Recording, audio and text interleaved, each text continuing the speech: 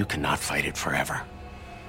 And when you finally turn, and you will turn, Sam, and everyone you know, everyone you love, they could be long dead. Everyone except me. I'm the one who will have to watch you murder the world. You check the lore, you won't hear Sam roar. Please, indeed. Red skies show us the feet. It's a whole new level of freak tonight. A monster of the week. Follow me. Whatever dust is in your pockets, it's just more hunter stuff. Regardless of warnings, these hunts need a new Bobby after all. Chris and Jeremy. I'm Jeremy Greer, I'm Chris Mosier. and this is Monster of the Week, the creepy but necessary podcast where Chris and I are covering every single episode of the TV show Supernatural, and we are almost done with season 10. Chris, can you better believe believe this it. shit? This episode was worth the whole season. You know, season 10 is a strong contender for like one of the better seasons. Like if you set aside those first 5, which I think, you know, people could even argue season 3 was kind of a weird situation, but like this is a solid, great season of Supernatural. Maybe our best since season 5, maybe? Yeah, it's easy contender. I've complained a lot, but like it's coming together so strong that yes, it's good. You've only complained because of the things that they're doing to your favorite character of this series. So or rather the things that they aren't doing. the things that they aren't doing with them. Yeah, maybe more of a better thing to say. Because we're at the end of the season, you guys that have been with us for a while know we do a feedback episode at the after we cover the finale. If you'd like for us to read your response on that episode, you should get it to us quick, fast, and in a hurry. The best place to do that is probably monsteroftheweek.cool/contact. You can also DM us on Twitter or post on our Facebook page or send us, send us some snail mail or something. Send us a voicemail. We have a phone number. You can go back like 40 episodes and hear me say it. I don't know what it is. Nobody ever said anything to it. So, yeah, please send us your feedbacks and comments. And of course, if you're on our Patreon, thank you very much. And if you want to support us, patreon.com/monster of the week is a place to do so. Somebody named Dean Demonic just Shout recently pledged, and they get access to all of our exclusive content. We have a bunch of podcasts that only patrons get. And if you're at a certain amount of certain tier, then you can get these episodes early. You can get them on Mondays or instead of Thursdays, if that's something that you wanted to get into. So, yeah. All of that said, Chris, I've been talking for a long time. Please take over. What's been happening in season 10 of Supernatural? I was so flustered by the beginning of this episode that I forgot to write a road so far, but I did thankfully remember in the meantime before we recorded this podcast. So I was just like, because I don't get the road so far anymore, it just kicks right in, and I was like, oh damn, a kid getting bullied, Oh, damn. a gamer. All right. Oh, damn. Oh damn. The hunts, the fights, the schemes, and the spells, all of it has led to this. Desperate to rid Dean of the Mark of Cain, Sam and Cass teamed up with Rowena and Charlie to decode the Book of the Damned, but the Stein family, descendants of none other than Victor Frankenstein himself, were hot on their heels. Now Charlie is dead, and nothing can hold Dean back any longer. Extremely good. Yeah, this, I guess, okay, so we're covering season 10, episode 22, The Prisoner, which was written by Andrew Dabb and directed by Thomas J. Wright. It aired on May 13th, 2015. Dean is on a rampage. When it comes to Steins, Dean decides to take matters into his own hands. Sam tries to come to terms with his decision. That's it. That's it. You did more work than the official CW summary person did this week, Chris. I just want you to know that. Sometimes it happens that way. The road so far on this one was really interesting because they do the thing where they're showing Dean speaking, and he's sitting down in that bar with Crowley and saying how family doesn't end with blood, but it can start there and all that stuff. And every time he finishes a sentence, they flash to some fucked up shit that they've done. It kind of goes back and forth. It was actually pretty good. But yeah, we start out in Shreveport, Louisiana. A kid is coming out of a school that's named Stein Hall. We kind of get the idea that this dude is Stein pretty quick. He's a nerdish guy. I have him listed in the credits as Nerd Stein. Yeah. I called him Nerdstein. I also called him. I think I deleted it. I wrote a name down for him that was 100% not his name, and I don't know where I got it from because his name is Cyrus, right? I do not know. That's got, or maybe Cyrus is what I wrote down that was wrong. But whatever I wrote down the first time, I have it somewhere in here. Listeners, you can write it. What I don't know. You would think that we should know their names, but it doesn't matter. It really. well, doesn't. I've got like I copy and paste the co-star list from this, and so there's a Monroe Frankenstein, there's an Eldon Frankenstein, there's a Cyrus Frankenstein, Eli Cyrus, Frankenstein, and a Roscoe Frankenstein. Roscoe. Yeah. Big shout out to Roscoe. Shouts to Roscoe, who in the gets stabbed, caboose, bringing it up. stabbed in the back to- by Dean Winchester in the We're bunker not here- later. We're not here to inform. We're here to entertain. That's It's what true. it is. Mhm. So young cousin Stein, as I referred to him for a little while, Cyrus. Yes, I like it. He's a gamer and he's getting bullied by some street urchins. I don't know.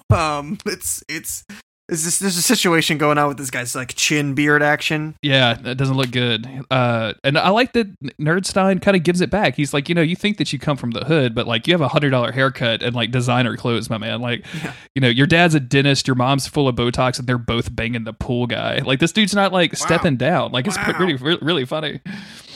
He's a gamer. He's gonna share those gamer barbs. Also, this confrontation. Your begins mom plays because- Mario, loser. Yeah. There's a this confrontation begins because the bully asks him if he's ever seen a boob. Let's just leave it at that. Fucking hilarious. No, what's that, bro? And specifically not one on Game of Thrones. So love how Game of Thrones exists in the Supernatural universe. So this not Eldon, but one of the other adult Steins. Cyrus, right? Cyrus. No. This is Eli. Eli. This is Eli witnesses this from his shady car parked out front of the school, and he comes up and he's like, "Yo, is there a problem here?" And he makes it known that he's going to be a threat to this bully. The situation is diffused. Cyrus doesn't seem to relish in any of this. He's just like, "Let's just leave it and go home. Screw this." And we cut away from there to a very startling scene of they're building the funeral pyre for Charlie. Sam is in full lumberjack mode. I just noticed Jared Padalecki's entire body as he arcs down with that axe. We before we get into the funeral pyre, like we see the bully being taken, right? No, that's later, or maybe I'm wrong. What? No, that's all in the cold open, right? I don't know. It doesn't matter. He gets taken at some point. The bully gets kidnapped by the Steins. Yeah. Please continue about Sam's muscled arms. So Sam's whole body, he get the wingspan of a pterodactyl on this man. Let me tell you, it's a very sad scene. But I was just distracted by him in the background, hacking away at some wood with just his lanky ass body. It's a lot. They do the sad banjo thing here, Chris, and the boys are thinking about all the fun times they had with Charlie before they killed her. Yeah, it's a lot of like a montage of sad Charlie scenes. And I mean, we talked about this a lot last episode and how much it sucked. So, and it weirdly doesn't feel like a big part of this episode. I expected it to be like Bomberino, and it is the catalyst for what happens for the rest of this. But like, they don't really talk about Charlie all that much throughout this, and I guess that makes sense for Sam and Dean. They have gone through this so many times that regardless of the circumstances and regardless of how much we loved the character and how much of a shame it is that they killed her off, to them, it is something that they're unfortunately very used to. So we get this montage, and then Sam starts to say some words, and Dean tells Sam to shut up, that Sam does not get to apologize. And Sam, I think, tries to say how, like, we had to fight for you, like, we had to do this. But Dean just, like, rubs it back in his face. And it's, like, basically, like, yo, this is 100% your fault, dude. And Sam says, you think I'm ever going to forgive myself for this? And Dean says, you know what I think? It should be you up there and not her. Ouch. Harsh words, bro. Harsh words, my bro. I kind of am on Dean's side of this, to be honest with you. Like, Dean is obviously the thing that I keep going back to with season 10 that I harped on in the last episode is like they haven't shown us this side of Dean that is so out of control and scary that we have to go through these extremely risky maneuvers to save him.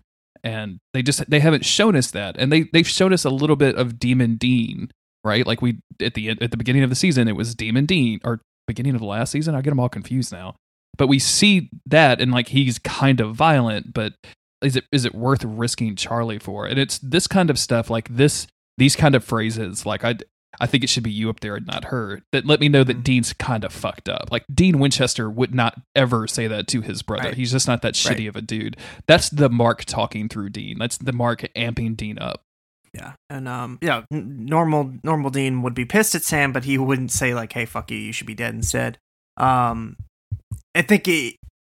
think normal Dean. I don't know. It's tough because obviously the situation with Sam kind of going behind Dean's back, but it's hard to imagine if this happened in a normal situation, normal for them, that Dean would not be as harsh. And like you said, Sam asks him, "Is that you or the Mark talking?" And Dean just says, "Doesn't matter." And now we know that the Mark is talking.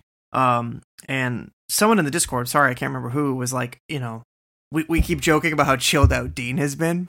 And I was like, what do you mean, Sam? What's the problem? And they pointed out that, well, of course, Sam considers that an issue because Dean should be like frothing at the mouth, right? Like Dean should be outwardly expressing maybe some of what he's going through, but he's not, and that's why it's troubling. And now it's like there's that facade's gone. The Mark of Cain version of Dean is here, which is scary. Like when Sam says, I think Dean tells him, you need to get with Cass, you need to shut all of this down. I'm going to go find the people who did this, and I'm going to rip their entire world apart. And Sam just has this reaction shot of like, oh dang, oh dang, oh dang, oh dang, oh dang. And we cut from there back over to Nerdy Stein, who is playing some games online. Yeah. Chris, he's playing some Dying Light. Yep, glad they show us that in the top corner there. Yeah, he's a gamer. He's a gamer. Get that sweet Dying Light money. And he's trying to game, and then somebody knocks on his door. His cousin is like, "Bro, quit gaming. You got to go dissect a dude." I think there's one salient point where his gamer bro, that they're video conferencing while they're gaming, which every gamer knows you wouldn't do that. It would increase the lag. That's ridiculous. You can't do that. Also, yeah, you were totally right. They do kidnap him in the first scene. I just didn't write it down. But he tells his gamer bro, like, yeah, I still want to plan on moving out there, but if my family finds out, they will literally kill me. Like, they will actually kill me because they're that aggro. So, like, already we know he's nerdy, which is not like the other North Louisiana boys, but he's also like actively trying to get out of the family. Yeah, he doesn't want to be Frankenstein. It's not his vibe. Yeah, I don't want to be in the family mechanic. You know what I'm saying? Yeah. Like, I don't want to take over the family business, whether it's a mechanic or literally being a Frankenstein. I don't want to do that. Yeah, it's too much. It's too much. So yeah, they call him down to go do some. They have the bully on a slab in the basement in like a laboratory, and they want gamer Cyrus to slice him up because he's never done anything like this before. And they're like, "Yo, you're looking a little soft. You're the baby of the family. We want to initiate you into this. Otherwise, it's going to be you on that slab. I don't know why you have to be so extreme, everybody. He'll come around or he won't, and that's fine. Don't worry about it." Also, right before this exchange, we witnessed Papa Frankenstein running down, I think, Eldon, who is the one-armed man who killed Charlie, Yes. for not recovering the book and losing an arm, which of course is not what they set out for. And Eldon says, "Hey, I know I fucked that up, but I found this huge store of magical objects. The Winchesters took me to their bunker. They took me to their sex dungeon. We all had a little soak and poke, and then I noticed all of the magical stuff in there. We should go rob it." Yeah. That's gonna be big. That's gonna be an important thing for later. So Papa Frankenstein tells this kid, Nerdy Stein, like, "Hey, you gotta chop up this dude." The kid doesn't want to do it, so they do it together. There's a nurse there for some reason in the background. Yeah. Also really like that, like, the nurse like comes over and gives him like the white doctor's jacket and not, like OR scrubs or anything. Yeah. Like, what are you doing, Supernatural? Have you seen an episode of General Hospital? What are you doing? Shit's about to get gross in here. And then we go back over to Rowena. Yeah. Or no, we go back to Dean, who was talking to some previously unheard of hunter. Rudy. Rudy's tracking a plate number. Rudy, Carlos, the boys. The boys. The whole gang. having him track a plate number, which actually does lead him to the Steins. Like, they know that it's owned by the Steins, this car, but there's no address. So Dean just has to basically like head to the town that it's from. I don't know. And then we cut over to Rowena. Cass is still there with her. They're still looking through the book. Rowena's still chained up. She's taunting and or flirting with Cass. It's impossible to tell. And then Sam shows up and he informs Castiel what happened to Charlie. And this is a very telling remark. When Castiel asks Sam what happened, Sam says, me. And now he has to shut this whole thing down. He said he promised Dean that they wouldn't do this anymore. And obviously Charlie's death has, regardless of anything, Sam knows that this can't be good. But and he's about to kill Rowena. Yeah, Castiel says, I'd be happy to kill her. She just called me a fish. Which is true. That's a true thing that happened. Yeah. And Sam wants Castiel to track Dean down to make sure Dean doesn't go too out of the box. And he is low-jacked. That's GPS tagged for all you little kids out there. He has low-jacked the Impala, but as he's pulling it up to show Castiel on the Find My Friends app where the Impala is, he gets a little email from Charlie. And we saw at the end of the last email, she had finished her work and was stuffing it all into a zip file to email to Sam. And I guess that finally just got through. And sure enough, Sam opens it, shows it to Rowena, and it's a complete code to the Book of the Damned. Yeah, so now it's suddenly like, oh shit. Like, now we're back on. We're back on. Now shit's back on. God damn it, we're back on. Let's do this. And Sam has to do this, right? Like, there's no world. Like, Charlie sacrificed herself for this information. Dean is still affected by the Mark of Cain, maybe even acting worse now somehow. There's no question in my mind that Sam would ever hesitate on this. Like, he has to go forward and with the risk. He has to. Like, that's who the Winchesters are. They're going to save each other. And Charlie sacrificing herself like that. Like, this is something she wanted too. Charlie didn't get wrapped up in this because she didn't want to help Dean. Like, saving Dean mattered to her too. So I think that there's a lot of emotional pressure riding on this, I guess. Absolutely. He sends Castiel off. He talks to Rowena and it's like, hey, translate this. And she's like, we have a deal. I'm not translating shit until you kill my son. Yeah. He's like, no, we'll do it afterwards. And she's like, nah, man. Nah, you need me to cast a spell, and I ain't casting the spell until I see Crowley's head on a stick. And he's like, fine. Well, in the meantime, don't call Castiel a fish. He doesn't like it. He doesn't like it, and it's rude, Rowena. It's rude. He's not a fish, actually. It's for your information, Rowena. Actually, he's an angel, and he's a really good guy too. You might want to consider that next time you go around calling people a fish. And if he was a fish, he'd be the best fish that you knew. I'll tell you that right now. Rowena. If Castiel was a fish, you wouldn't even be saying it. You'd be so happy to be around a fish as pretty as Castiel. And then Sam spins, his hair flips, and then he storms out of the bunker or wherever the hell they are. It's a really you guys have to get the Blu-ray for the deleted scenes to see all the fish stuff. But it's deleted so scenes, good. Dude. They're so crucial. Good. I can't believe CW... It's mostly fish jokes. That's the thing. That I can't believe that the CW refused to air the fish scene. They've had a strong anti-fish agenda for the last 4 or 5 years, Chris. I've been very, very tired of this. Very weird. So we go to over to the Steins. Eldon has got his arm back. It has a tattoo. Yeah, it's fucking dope tat, bro. Which later he's gonna like display to Dean as if it gives him extra power. And I'm like, that's not how tattoos work. But whatever, my dude. Dean looks at it as if he's like, that doesn't like do anything, right? Yeah. It looks just like an arm. Like he took off a high schooler's arm. Can you imagine? Like it'd be like the worst version of the Deadpool like regrowing his leg scene, right? Like just anyway. This dude's got a new arm, and Nerdenstein is extremely upset. He's crying and asking if he could just leave. He doesn't want to do this. And then Dean, driving the Impala somewhere in North Louisiana, gets pulled over by some really mean cops. And when he asks him why, they say, "Oh, your blinker's out." And then one of the cops starts busting his blinkers. Dean lunges at the guy, and the cops use this as an opportunity to arrest him for attempting to assault an officer. Yeah, this is where shit starts really fucking ramping up. Like they're playing coy right now. Like everybody's still okay. Dean got arrested, but holy shit, we're getting somewhere. Holy shit. Also, can we talk about the music? It was in the previous scene, and throughout this whole episode, there's great music. But the scene where the Steins are slicing that guy up, there's like like the Harry Potter library music that we heard a few episodes ago, but there was like chanting underneath it. Yeah. Did you hear this? Oh, absolutely. Like, I didn't want to just call it the Skyrim song, but like the intro to Skyrim is all these men chanting, and like that's exactly what it reminded me of. Chris, monks have been recording those CDs for hundreds of years before Skyrim it's called came along. Gregorian chant. Is that what it is? Yeah, go look that shit up. It's not just Skyrim. Yeah, no, I know, but that's what it reminded me of, and it was cool and creepy, and it was a nice touch because it's not like anything we've heard on the show before.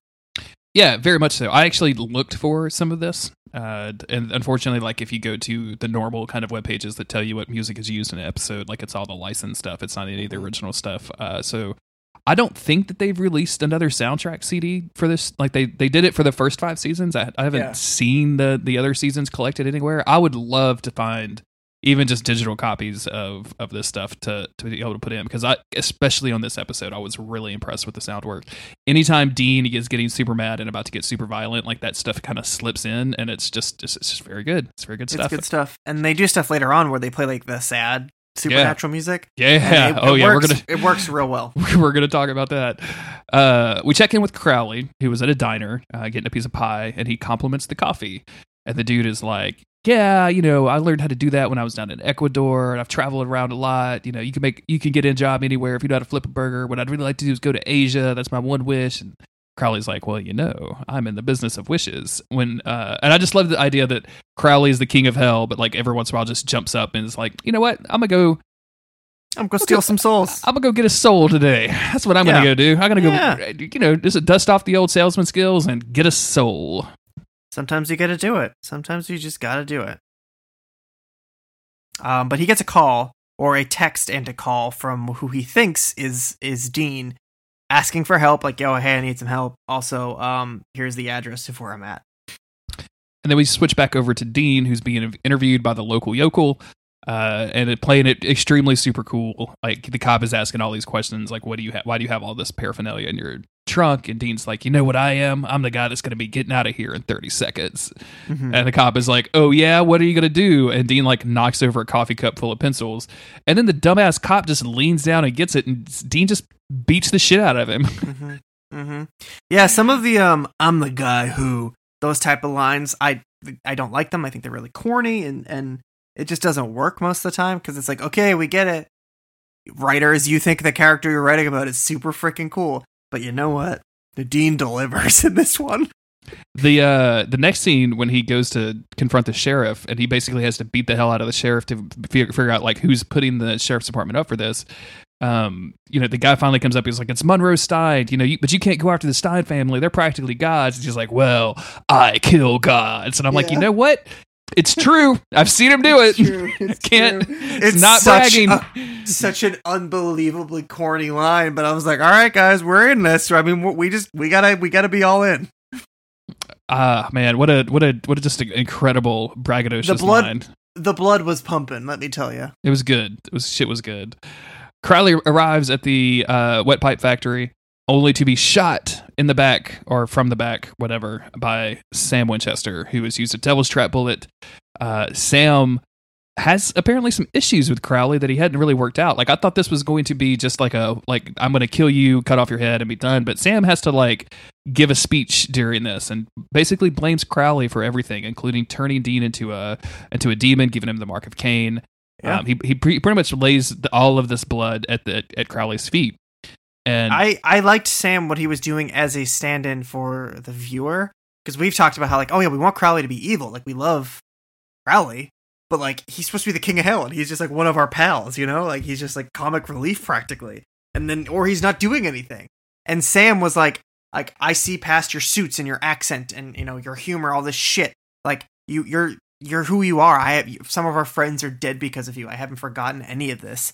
And I was like, wow, damn, you literally have to remind the audience this, because like we would have forgotten. Like, it's been too long. We haven't binged this show. We're watching one episode a week, right? So we forget some of the shit that Crowley has done, and just to always see him as somebody who was like kind of like a weird demon co-pilot to Dean, right? But he's done some shit, and Sam wants to remind us all of that. And obviously he's projecting because he feels so guilty about so much of what's happened that he's now pitting the blame on Crowley, but Crowley is not without blame. So I thought it was a powerful scene. I think all the Crowley stuff in this episode actually worked for me.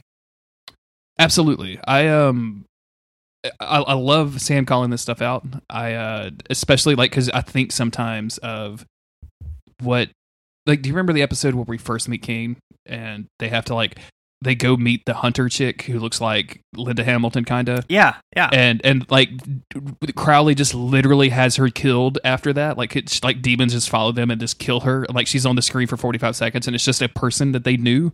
And like there's no comeback for that. Normally like Dean Winchester would be all about like revenge for that, and like none of that ever has existed for Crowley. So him having even just a minor amount of comeuppance, I think is really, really good. Definitely. Sam gave him a hex pack during this. I think is the thing that we need to. Rowena had given him a hex pack that was supposed to kill him, and she certainly lets Crowley know who sent him. Yes. So Solid Snake arrives at the Stein residence, aka Dean Winchester. He comes in and he's stealth killing, knives to the neck, silenced pistol shots. He's just taking out all the guards around the Stein complex.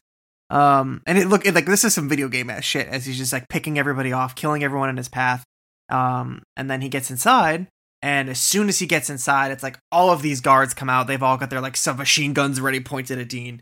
And so he has no choice but to sort of surrender. He doesn't really do, he's just like, okay, well, let's see what happens now. And they throw a bag over his head, just like they did to the bully, and choke him out so they can tie him up to the slab. We go back over to Crowley, who begins to say, like, this is what I deserve. I tried to be the bad guy. I tried to make hell better. I tried to make it better so that I could actually feel something. He's starting to vomit blood. Sam is continuing to lay in on him. He's like, I've watched you kill so many times.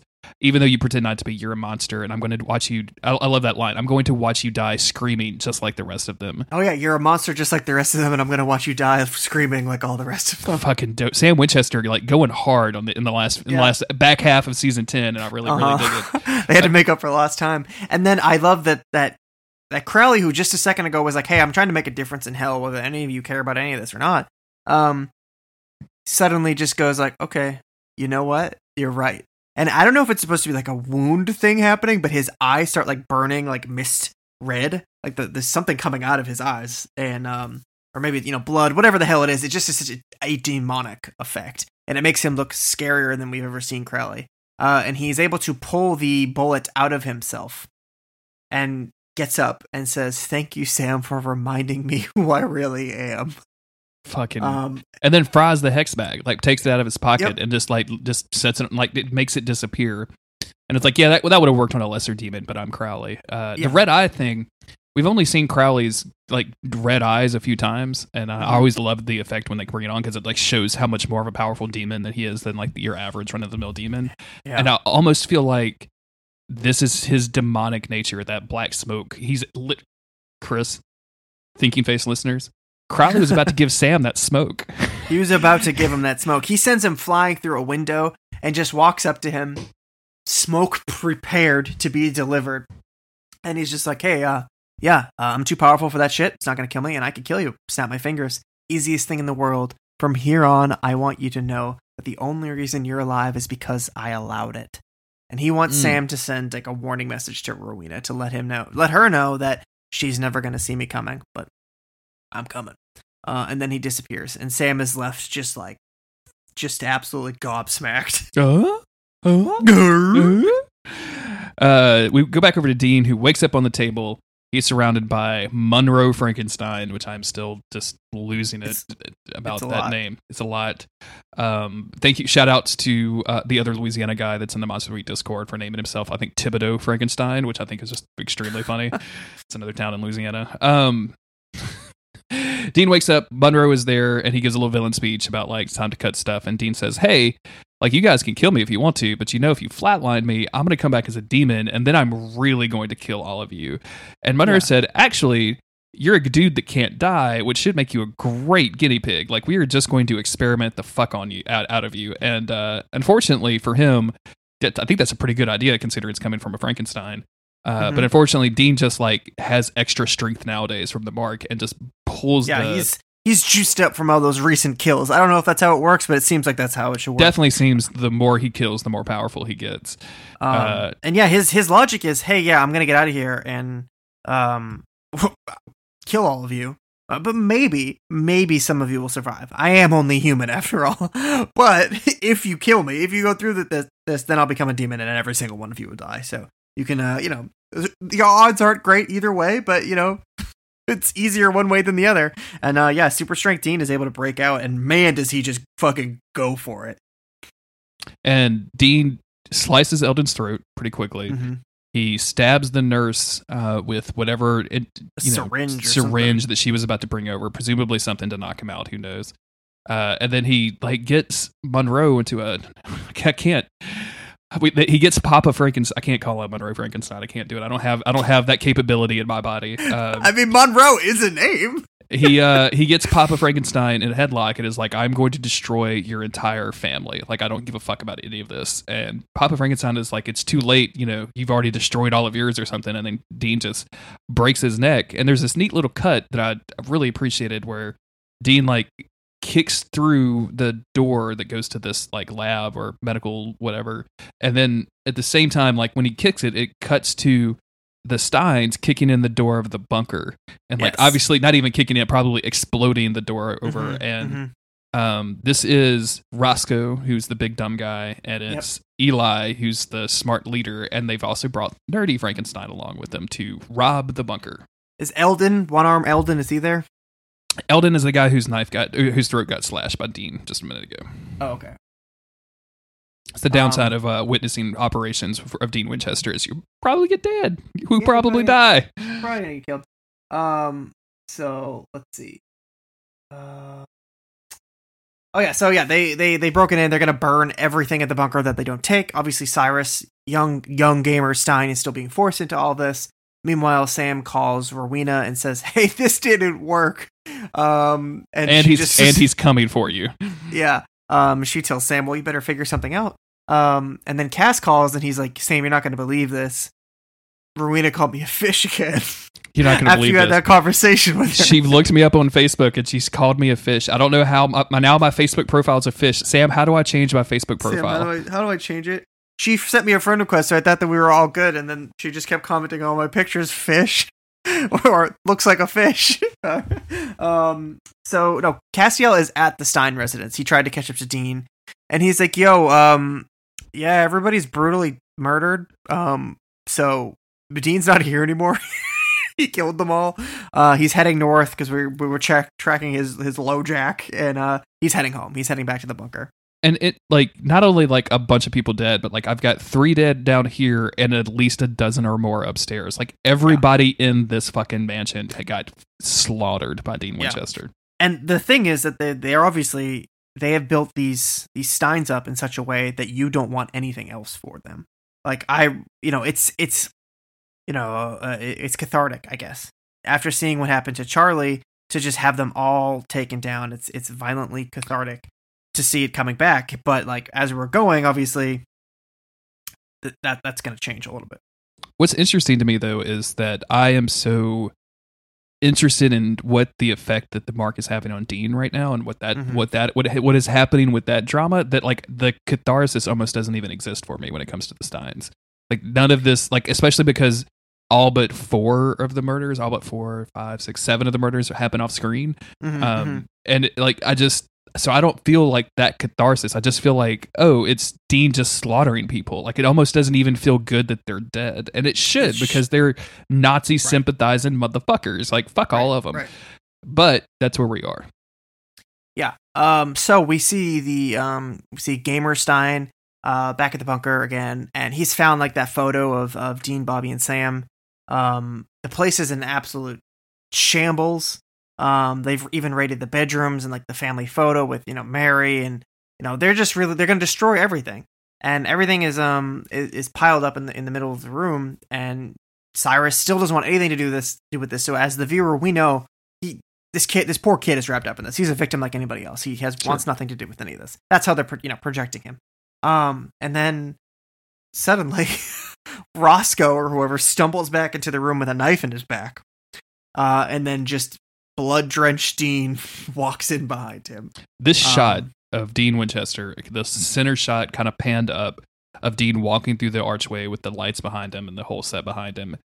Flannel all bloody, scratches on his face, just looking like the most deadliest dude in the room. Looking like Kane. Looking like Kane is an excellent way to put it. Thank you very much. Like, he looks fucking dangerous. Yeah. And I think this is where I felt the catharsis, because it's this dude who sucks so much, and he's like, you want to know how I killed Charlie? This is where I felt it. I was like, fuck yeah. But then obviously they're playing off of that immediately. But anyway, so yeah, Dean walks in looking like a bat out of hell. And just very, very carefully explains to these fuckers that he killed their entire family. And that's when, our man over here starts saying, oh, you want to know how I killed Charlie? And Dean's like, nope, don't care. Shut it. Not interested. Dude starts rolling up his sleeves like he's a fucking tough guy. Oh, like, yeah. Right, taking off his coat. I'm going to take off my earrings. Like, it takes me 20 minutes to get ready for a fight. What the fuck are you doing? And Dean says, like, oh, yeah, I get it. 2 livers, 2 hearts, whatever, you think you're super strong, but you only got 1 brain. And he says it in a way that me and seemingly this guy were both like, are you calling me stupid? Or are you calling him stupid? And that's not what Dean's saying, because it's just like that. All this buildup, all this guy's bravado. You think you're about to see some fight happen here. Obviously, Dean would have ripped him apart hand to hand. No question of that. But we see this buildup, and Dean just fucking pulls out the gun and one to the center of the forehead, and that's it.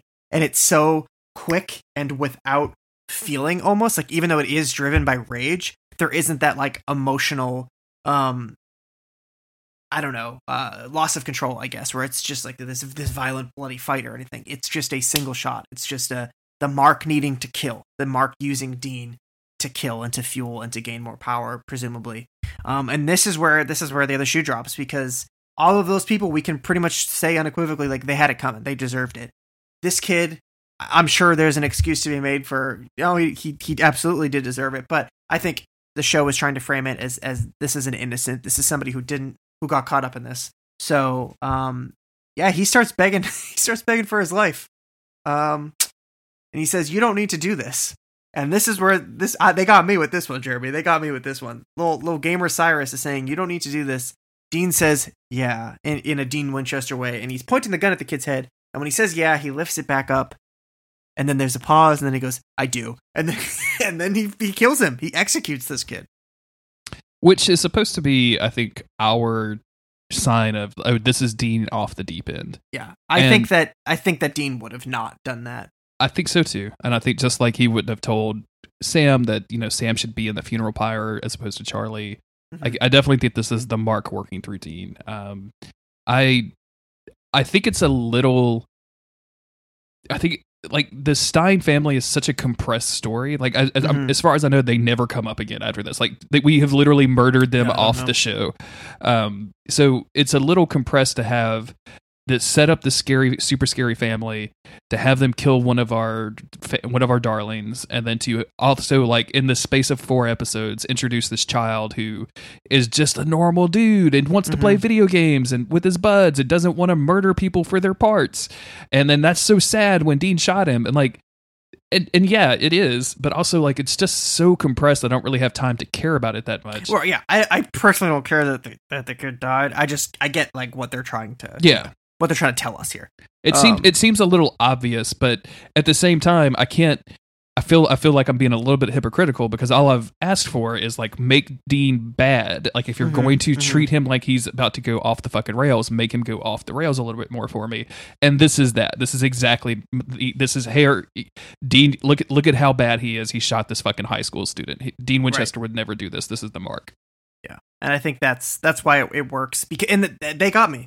They did get me, where I thought that he was going to say no, and that's me. That one's on me for thinking that there was a part of him that could still pull back, because I wondered, after all that, if Dean was gonna go, holy fucking shit, like, maybe a moment of reality striking in, and then suddenly being like, Castiel, you got to kill me, or something like that, like some quick return to form, where after Sam tries to kill Lilith with his demon powers and his eyes go black and it fails, and you realize that everything went wrong. There's that immediate return to the Sam at his lowest, the broken boy who's just like, I'm sorry, Dean. Okay, let's do this. And then they kill Ruby.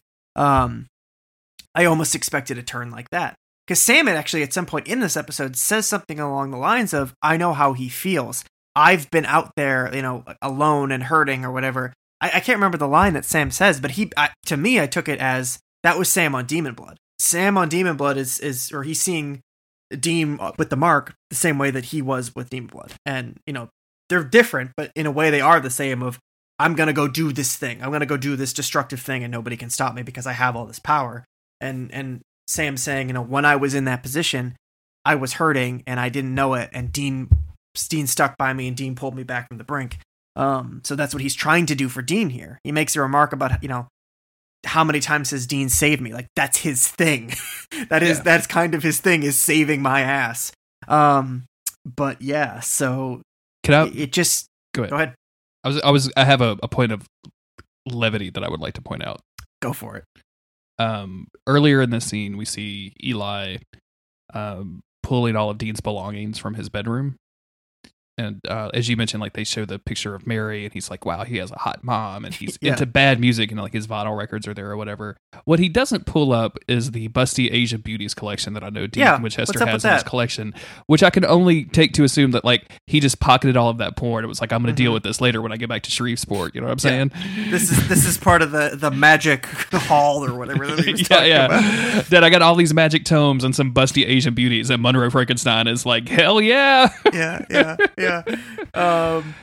So, and Dean, that's the final straw. Actually, was Dean saw the magazines. Dean saw the magazines. Like, now there's blood all over my fucking issue number 1. That was pristine. Yeah. Those are rare. You know how hard it is to keep those things clean. Oh boy. So Castiel walks in right about the time that the kid drops to the floor. Like, kid is not cold. Castiel is like, great. It's like being called a fish all over again. So he just immediately accusatory. What have you done? Cass never gets aggro. Sam would probably get aggro in the situation, but Cass doesn't. He's just like, I can't believe what I'm seeing here. But they argue. They argue back and forth, and Dean basically says, like, hey, I'm just going to keep killing monsters, and I'm going to keep killing monsters until, and Castiel interrupts and says, until you become one.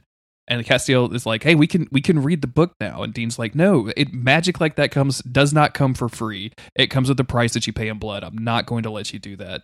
And I don't even believe that Dean would care about that at this point. I think that's just his excuse. This is the Mark talking. Like, Mark does not want to be off its host at this point. Like, I'm really kind of seeing these as two different beings. Like, one with both with their own separate agendas. It's like a parasite, Like, exactly. It's controlling him. Castiel has this point, and I like this a lot because during the fight with Dean and Kane said, eventually you're going to kill Crowley, and that might feel justified. And then one day you'll kill Castiel, and that'll really mess you up. But then one day you're going to kill Sam, and that will be the one that breaks you. That'll be the thing that turns you. And Castiel talks about that here. He says, you can't fight the Mark forever. You might live for centuries. The Mark isn't going to let you die. But you can't fight it forever. You can, you might get as far as Kane did, and you'll turn. And when you do, everybody else will be dead. There will be no one else responsible for you except me. And I'm the one who will have to watch you murder the world.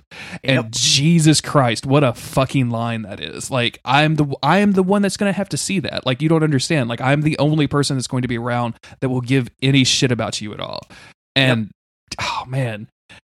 And like, Dean tries to walk out of this conversation a couple of times, and Castiel steady puts his hand on his shoulder, and it's like, hey, no, stop.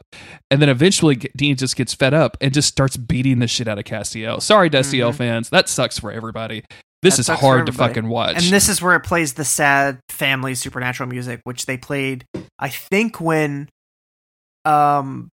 Lucifer in Sam's body was beating up Dean. Mm-hmm. It's at least music from season 5 finale. It's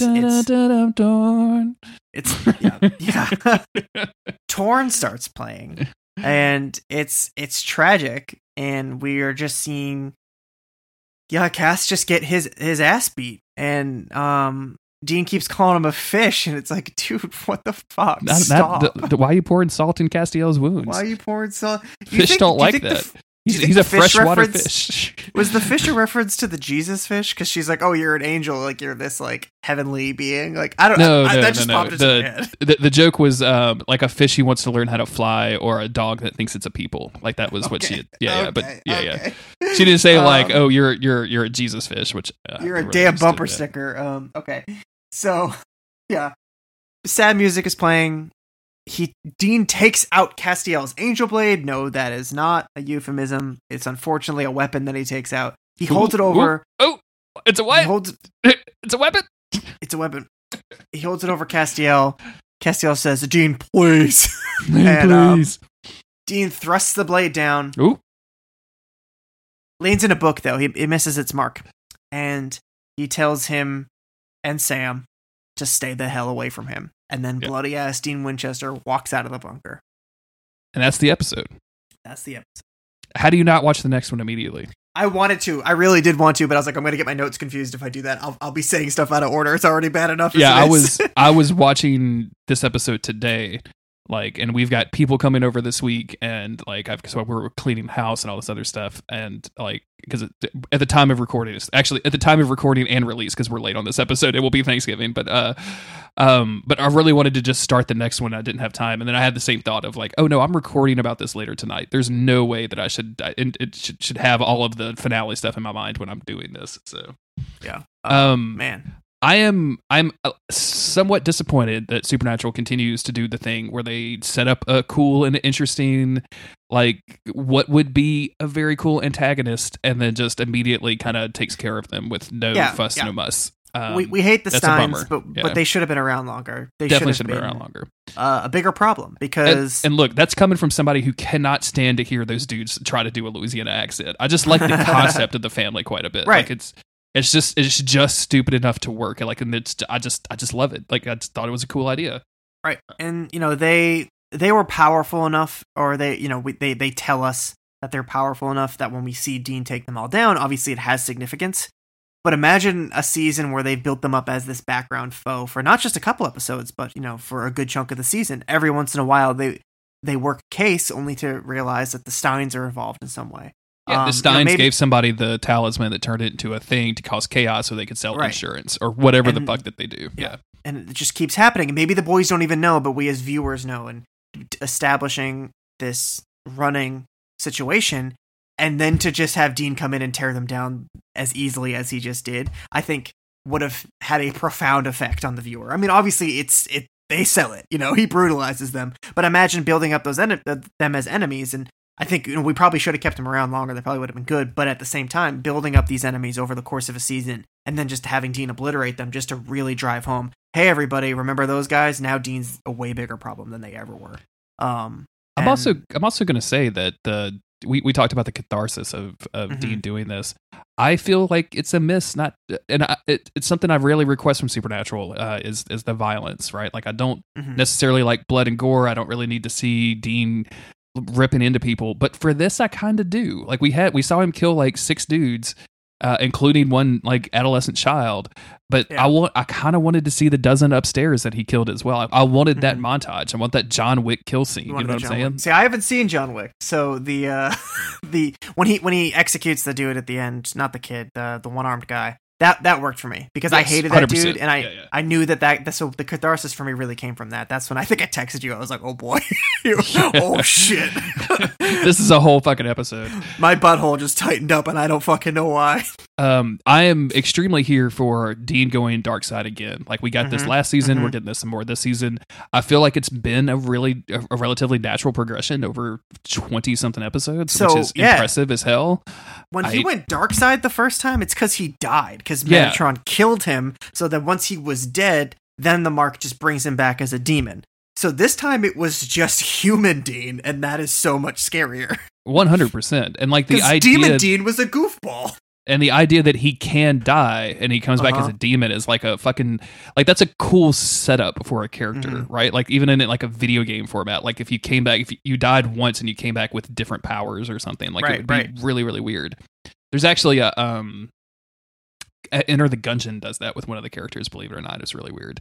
Anyway, It turns into Dean Winchester. he turns into Dean Winchester, and you have to go kill Dean Winchester's past. Oh my god! I don't know if you've ever seen any of the Enter the Gungeon stuff, Enter the Clips. I'm gonna send you one tonight. That's really Okay. funny. Like there's basically no story in that game except your character wants to kill their own past. Wants to kill Dean Winchester. So like Dean Winchester literally going through all of this like gun crazy dungeon to get to the end so that he can kill the dungeon and dragon at the end so that he can literally kill his past. Would be fucking dope as hell. Anyway, Oh my god. I will stop talking about this. Okay. Sam Winchester continues like to be I think a driving force, obviously, but I really am appreciating the stuff that they're doing with Sam in the last few episodes. Like this all feels I'm glad natural. that he's teamed up with Cass. Me too. Because I think that's uniting Sam and Cass as the force for trying to save Dean makes it better than Sam just doing it, because Sam is pitched as the wrongdoer for, you know, going behind Dean's back and for possibly leading to Charlie's death. And you know, obviously Dean blames him for that, but I think that putting Cass on Sam's side helps to bolster that a little bit and helps. I mean, obviously I'm a Sam fan, but it helps me to reconcile what Sam is doing a little bit better, knowing that Cass is on his side. I feel better defending Sam and his actions, knowing that there are other characters in universe who are supporting him. And yeah, he has to double down now. More than ever, he has to just be all in on this plan. It's do or die, regardless, because Dean's reached the point of no return. Will they summon Shadow the Hedgehog? I don't know. I don't know. Remains to be seen. Remains to be seen if Shadow the Hedgehog will be summoned, but it'll be Sam's fault. If it does. Hedgehog shouldn't interact with people. That's all I have to say to that. Thank you very much for listening, everybody. We're going to get off this podcast. Thank you to our patrons at patreon.com/monster of the week. We very much appreciate you guys supporting us directly. A reminder that if you want to get in on that, there's some cool benefits like exclusive podcast, access to our Discord server, episodes early, and the ability to boss me and Chris to do episodes. We are coming up on the season finale very quickly. Get your feedback in now. We've got like 11 or 12 pages worth I've got to go through. I know at least one of you is writing Cherami fan fiction. I forbid it. I will not I will not force a friend to voice act it for us and then play it on this podcast. Do not do it, especially if it's super super long. But thank you everybody that has done that, and thank you everybody for listening. If you want to talk to the podcast, you can find links to all of our various social media at monsteroftheweek.cool. We will be back next week with this is boring, the Supernatural season finale. Not even a fun good night. outro. Good night, everybody.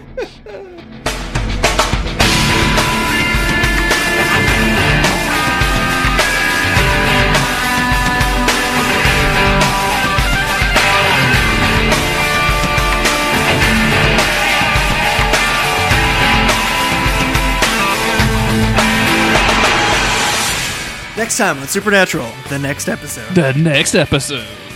Oh, all right. What do we? Hold on. Pause this. What are we recording next? When are we doing it? What's the deal? Assuming timing works out, I'd like to do Hill House on Thursday. Okay. If it doesn't, I don't know what you're I started the next episode. It's 110 minutes long. Nope, it's an hour and 10 minutes long. Yeah. Super dope.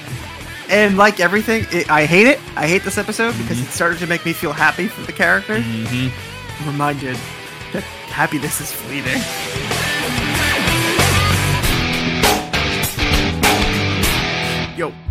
Yo. So- Not much. Are you chilling? Is the real question. Chilly? No, it's very warm. Are chilling, not chill-y. Oh, well, yeah, I'm chilling. You just answered my question. I guess you're not chilling. Guess not. You busted me, Chris. You fucking Busted wide got open. me. Busted wide open. Sorry, I'm finishing up a project. Oh, I see. Just need to click more buttons. I'll be done.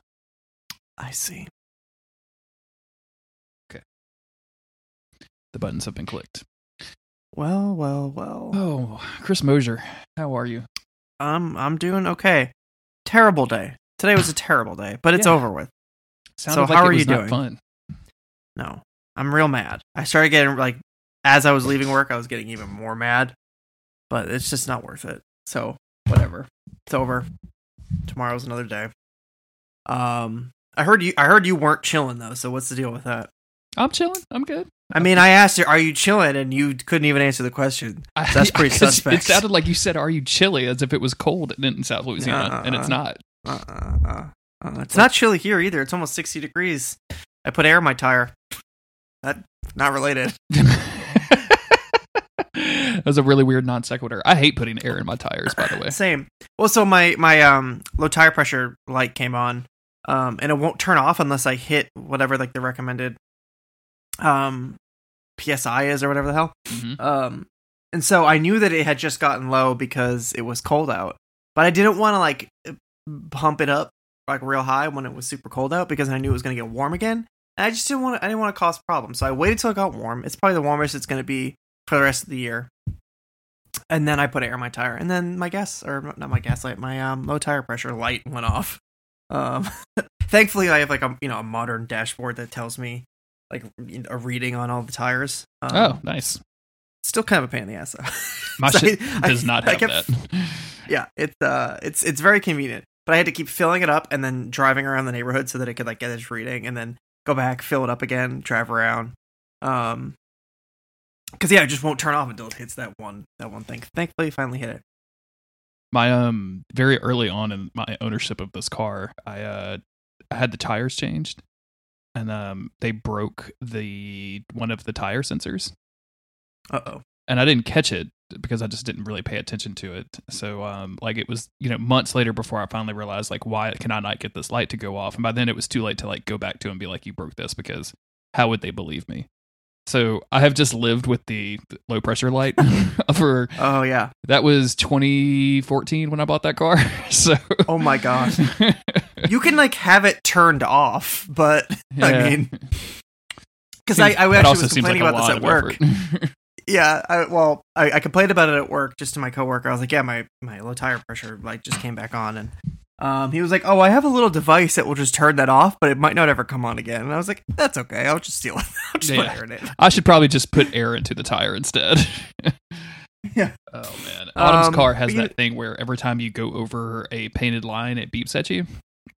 Are you kidding? Mm-mm. It's very The annoying. future sucks, bro. And like in Louisiana, especially in some of the back roads, like you should not be driving. Like you should be weaving around all of the potholes so that you don't fuck Yeah, up your yeah. car. So like she's Yeah. just like it's just constantly beeping at her basically. When she's like, but I don't want to turn it off. It seems like a really dumb thing to turn off. I'm like, oh no, I agree. Don't turn it off. Yeah. That just reminded me because I had to like do a lot of swerving, and I got to this one street, like back roads. I take back roads home from work, but so I'm at this one side street, and these two vans have like pulled into driveways, and they're trying to back up, and it's kind of a clusterfuck. And there's a car coming one way, and I got to pull over to one side, and then out of nowhere, a cop comes speeding down the street with his lights flashing. So I'm like, okay, this is extra awkward. I basically had to like drive onto somebody's lawn to get out of the way. And whatever, okay, that's fine. Somebody's getting pulled over somewhere. But then I round the corner, and another cop with their lights on is going in a different direction. And I saw two more before I got home. Just as I was about to pull into my driveway, I had to once again pull over to the side of the road to let a car go speeding past me. And normally I don't pay too much mind to that, but I'm like, something's going on. They're in pursuit of somebody. No idea. That's really That story weird. didn't go anywhere. But it's like, I mean, shit like that doesn't happen in my town. Like, no, there's never cops speeding around. So I'm just, I'm interested to see what's going on. I was riding around in Covington, Louisiana, with me and a coworker. We were going to, ironically, the parish jail to look at a water meter. But we take a right on this road, and then about a block away, this like very much like Castiel's Hoopty from Supernatural this year for the last few times. Like that thing kind of comes wheeling around the corner to the point where my coworker who was driving had to like jet to the right to avoid getting hit. And then no sooner were we able to be like, what the fuck, did 3 cops come blaring past chasing that dude. Oh, and shit. we never got any confirmation of what happened. Like we were working with the city and the parish that day. So we were like, can you guys get on the radio and find out? We want to know what happened. And Yeah, no- somebody nobody- find out. Nothing. I don't know. Are you? What? Sorry, we didn't find out anything. I was just yelling about it. Go ahead.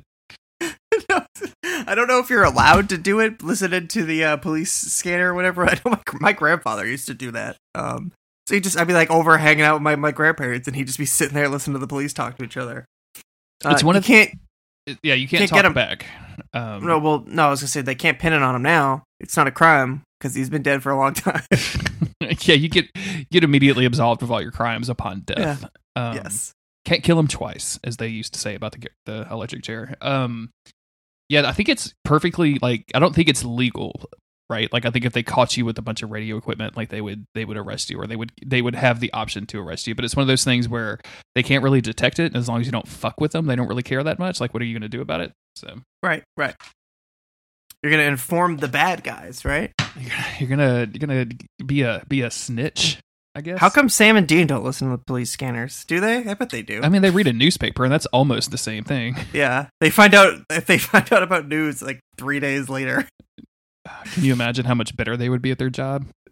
They just need if they just what's like the Twitter trending page, like, Yeah, hey, look, that's what I'm saying. Sound like our kind of thing. I bet you in season 15, because I used to do this. Yahoo had something called Yahoo Pipes for a while, and it was basically just a really advanced filtering service for RSS feeds. So you could let's say you could plug a bunch of RSS feeds for newspapers, like local newspapers, into one pipe, and then filter it for like stuff that's kind of like our gig. You know what I'm saying, Sam? Stuff that makes it our kind of thing, and then like so you would filter out all of the local teen wins beauty pageant, but you would get all of the local teen wins beauty pageant and then is impaled to death with a forklift.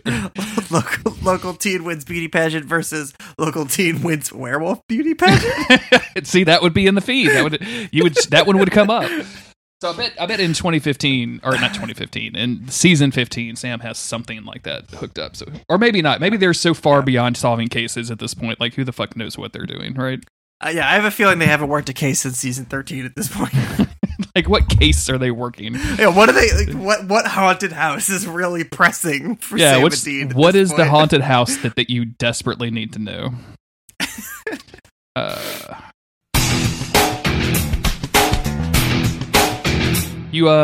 So you finished Jedi Fallen Order.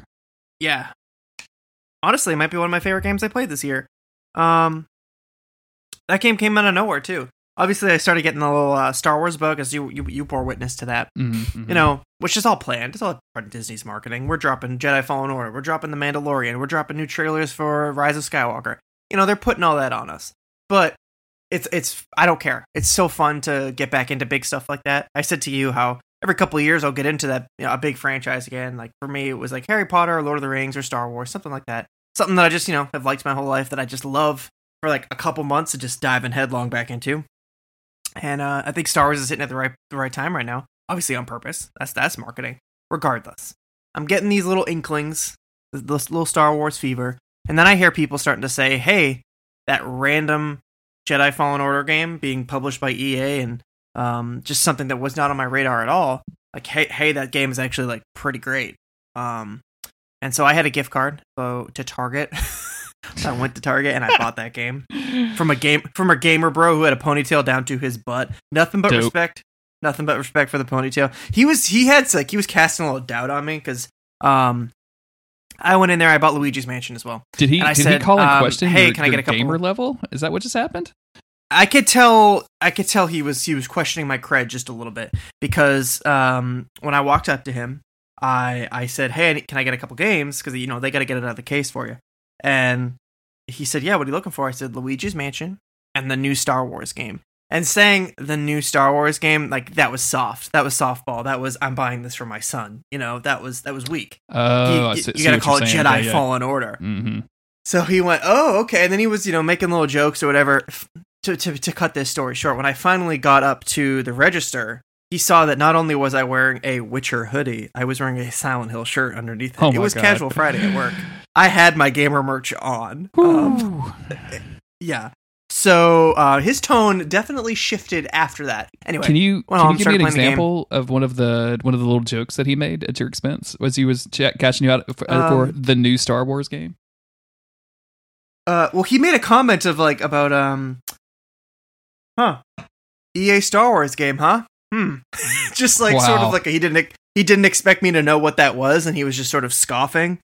And I was like, yeah, I didn't expect to be interested in an EA published game, but here I am. Because I weirdly years ago was like, yeah, I'm not I'm done. I haven't liked any of the games that I've played from them recently. Like, I'm not buying any games published by them anymore. But I thought that didn't last. That was just gamer nonsense. Because gamers are just full of nonsense. Anyway, let's talk about the damn video game. It's just a great action adventure Jedi game. I thought that the protagonist was going to be really boring because he's like a very like generic male model looking white dude. And it's Star Wars. You want somebody fun, but I guess you always play as a human, or you want to be able to create your own character. You want to feel like there's some ownership there. So by the end of the game, I was very surprised to like feel like I was somewhat invested in the main character. His name's Cal, and especially in the entire cast of the game. But all that aside, the game was just super fun. You start off feeling like you're just playing like a Dark Souls, Sekiro light type of game, because it's clearly based off those gameplay systems. But by the end of the game, you go from, weird, slow action game to just like, I'm a full-on Jedi and this fucking rules. And it just felt like Star Wars. And I think that's like the best compliment you could give a Star Wars game, is to make you feel like you're in the movies or whatever.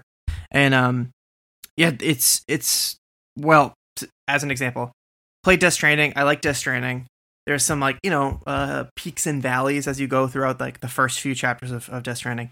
And I'm at a point now where I'm not enjoying it anymore, where it's just, it became tedious, and hopefully I'll get back to it and it'll change my mind.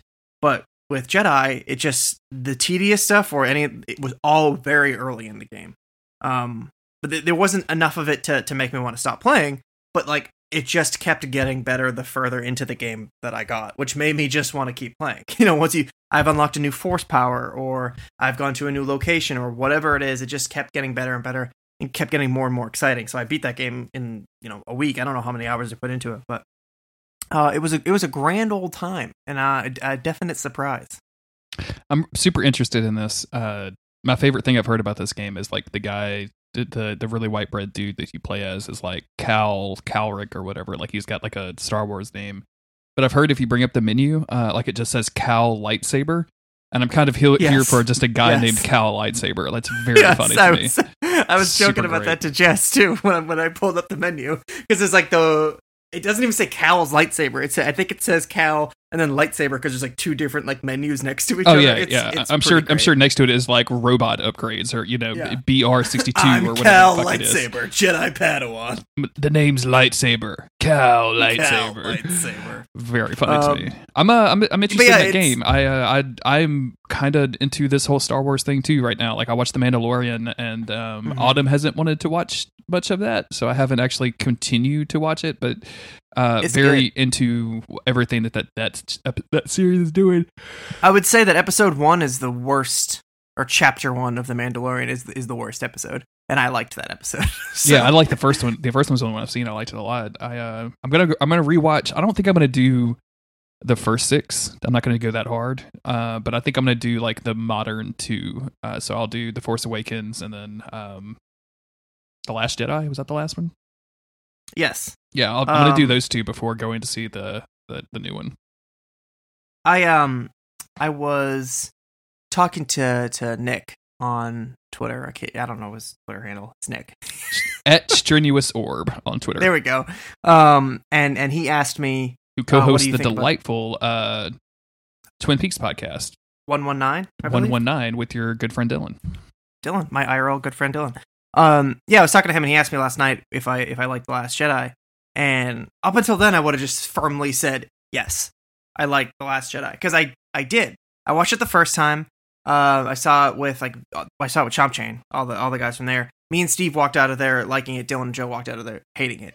And I was like super surprised. I was like, wow, okay. Obviously, I didn't know yet that the internet hated it too. So yeah, I watched it the first time. Then I saw it a second time with Jess. And when I saw it the second time, knowing where everything was going, I actually liked it even more. But then I didn't see it since. And I went back and I watched the scene with Kylo Ren and Luke. I won't say anything more than that. And I thought that was like my favorite scene the first time around. And the second time around, I was like, or third, whatever. I was like, maybe I don't like this. And then I started kind of in my head doubting it.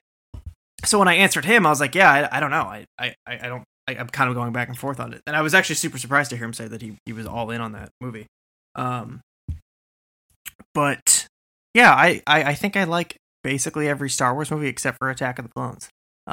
Although I tried to, I don't know, I'm just rambling now, Jeremy. I'm sorry. I put on, just to respond to the Last Jedi stuff. I'm real mixed on that movie in general, which is why I want to kind of slam dunk them right before the new movie comes out, because I liked The Force Awakens a whole lot. I liked Rey as a character. I really liked Kylo Ren. I liked everything that they had going in that movie. And then The Last Jedi, bringing like Luke back to do Luke stuff, I was kind of disappointed, even though like I think the whole point of that movie is to subvert your expectations on that to some extent.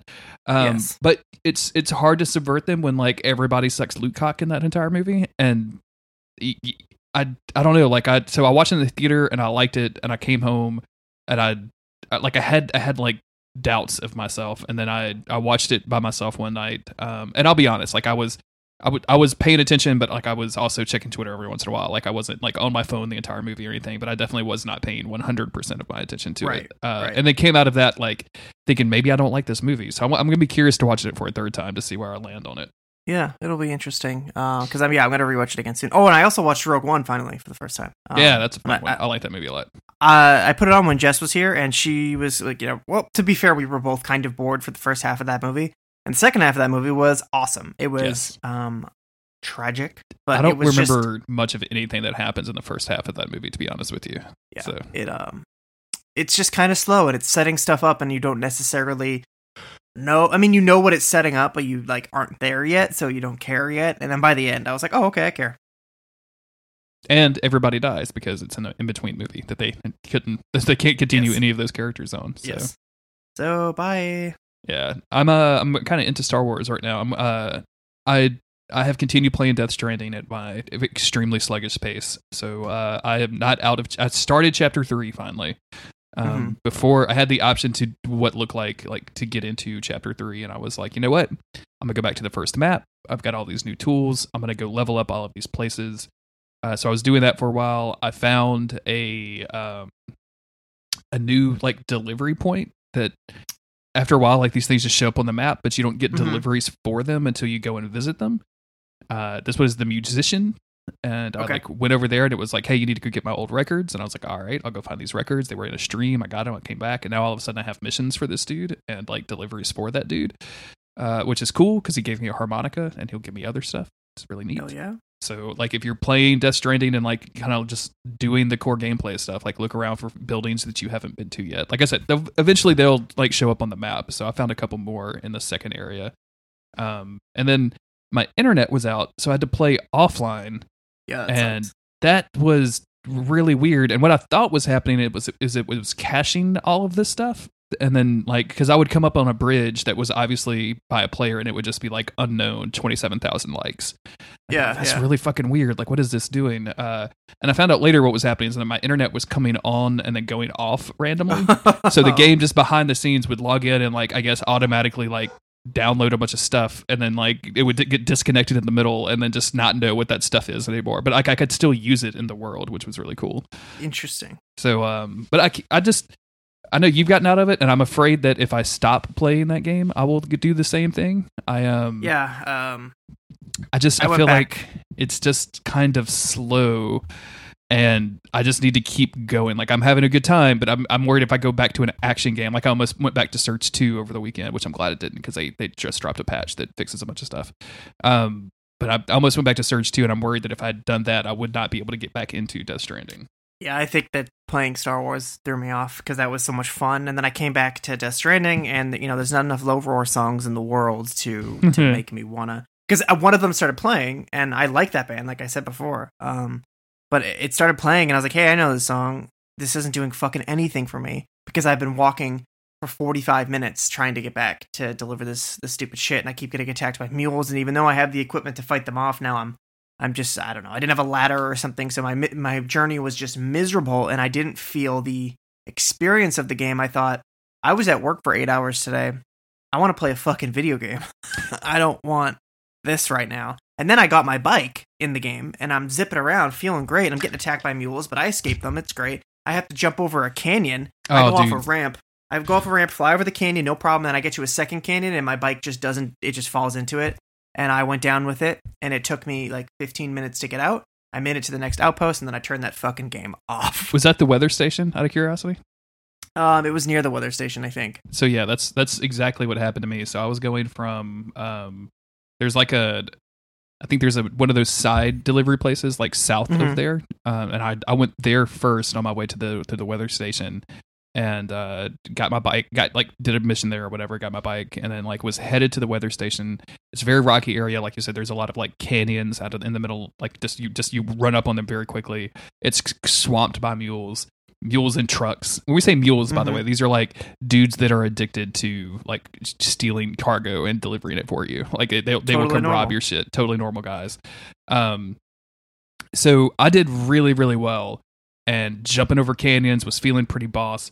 I go to jump over another canyon, and this guy's they throw those spears at you, and they have that like EMP explosion. I had never been hit by one of those up until this point. So I jumped the canyon. I get on the other side, and I'm like on an upslope, right? And then as soon as I land on the upslope, and I'm slowly climbing up, the spear hits and it disables the bike, and the bike just falls straight backwards with me on it, and I land at the bottom of this thing. I don't die. Most of my stuff is fine. It was no big deal. I pick everything up, and I was able to get out, but it made it a really frustrating experience getting to the weather station because I didn't have a ride at that point. And if that happens, you're kind of screwed, which I appreciate a lot, but it kind of makes it, and some, like you said, it's not a video game kind of fun. It's satisfying when all that stuff lines up and you're really immersed into it. But it's not it's not the game that I would sit down and be like, I want to play a video game. I have to force myself to pick it up. I saw you and Patty talking about the same thing of if I can look at it on the shelf and be like, and I know if I say no the first time, I will say no the second time. So I'm just trying to say yes to it every single time. Yeah, I had a moment where I had a bike and I'm cruising along, and then I reached the end of my path where, okay, no more bike. The bike's not going any further than this, and it was a decision that I made to get off of it and continue on foot, and that felt really good. Yeah. That felt like it was part of the game for me. Was I have made the decision to follow this path that means my bike can only go so far, and that's okay. But these other situations, because the one I just described is not the only situation where I'd lost a bike. And you can get more, and it's not a big deal. And in fact, a player had left one that I was able to use, which was really cool. And I kind of was riding high off of the fact that a player had left behind a bike, and I was like, "This is great. This is a lifesaver." And then I'm trapped at the bottom of a canyon. Yeah, it's a lot of stuff like that. It's a lot of little stuff that adds up. Although, I finally got to that second area. I started doing contributing to building roads. And it's really satisfying. Just the likes pour in. You'll go complete a mission, and then after all of your normal rating stuff comes through, it does the multiplayer likes that you get, and all of a sudden I went up because you level up, you go up a porter grade, but sometimes your title doesn't change for 5 to 10 or 15 level ups or whatever. And I went up 5 different named porter grades in one shot. Wow. It was really fucking great. It was just ding, ding, and I'm like, fuck, this is great. Is this what it's like to go viral? I've never had that happen to me before. Yeah. Good stuff though. I like that. I liked it a lot. I also like the fact that you took a break from Death Stranding, played an entire video game, and went back to Death Stranding, and are still a little further than I am in Death Stranding. It tells me how I've had no time for video games at all. It sucks. It's the gamers' play. The gamers get what's coming to them in this episode of Supernatural, though, let me tell you. Speaking of, you want to get into it? Sure. I need some water. I'm going to go get that, and I'll be right back. Okie dokie. This is the weapon of a Jedi Knight. Not as clumsy or random as a blaster.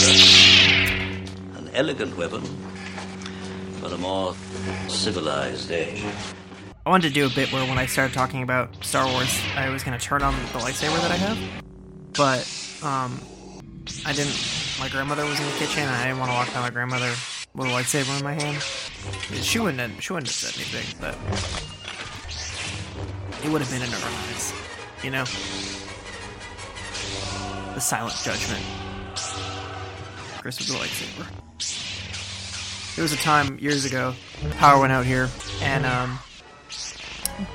my uncle lived here at the time, and so my cousins were here. His children were here, and they were like teenagers, and I was in my 20s. Power went out in the whole block, so like everybody like went outside, and I just like followed my little cousins outside with my fucking gigantic like prop replica lightsaber, turned it on, and was just swinging around, embarrassing the shit out of them. And the neighbors were probably very, very concerned, but hey, had to keep it real. Okay. All right. So I need to load up patreon.com. Oh, we're doing a beatbox thing. Cool. Yeah, definitely. Into My it. name is Jeremy. I'm here to say I love my patrons in a major way. You have to say that now. They're so cool. They're not bad when they're not. I haven't seen all their pictures, but I'm sure that they are hot. Yep, that's fine.